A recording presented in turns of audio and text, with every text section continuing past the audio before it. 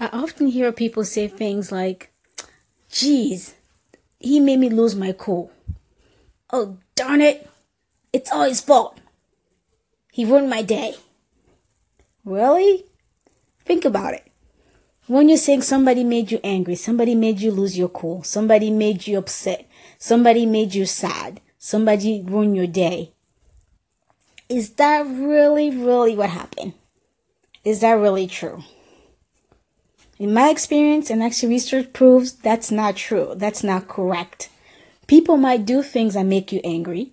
People might do things that triggers your emotions, whether it's sadness or joy or anger. But no one makes you do the things you do when you feel these emotions. I'll say it again. No one makes you do the things you do when you feel those emotions.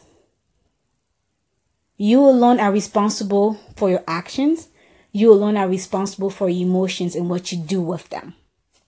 So the next time you snap out on someone, or the next time you have a bad day and still blaming somebody else for it, just acknowledge that there are triggers throughout your day. There are things that maybe cause you to feel a certain way, but nobody made you do the things you do. Only you alone are responsible for that.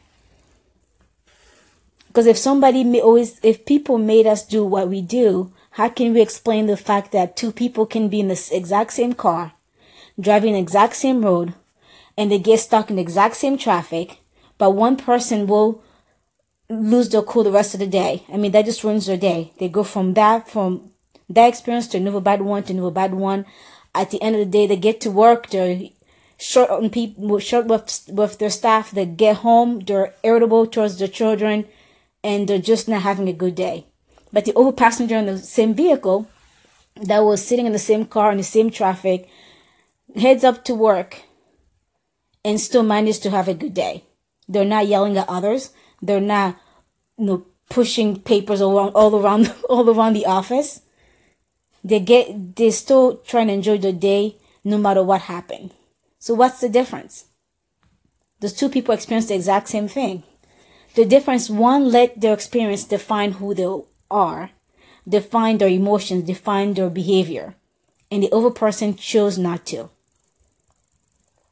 They chose to have control over their emotions, have control over their actions, and not let their circumstances define how they're going to act. So next time you find yourself losing your cool, next time you find yourself full of emotions that are leading some behaviors that might be uncomfortable or might be unpleasant, try to ask yourself, am I going to ruin my day? Or maybe in this way, am I going to give this circumstance, this situation, the power to affect me today? That power is yours. You control how you feel. You control how you act. And it's okay to feel this emotion. There's nothing wrong with emotions. And when people say there's bad emotions, no. All emotions are good.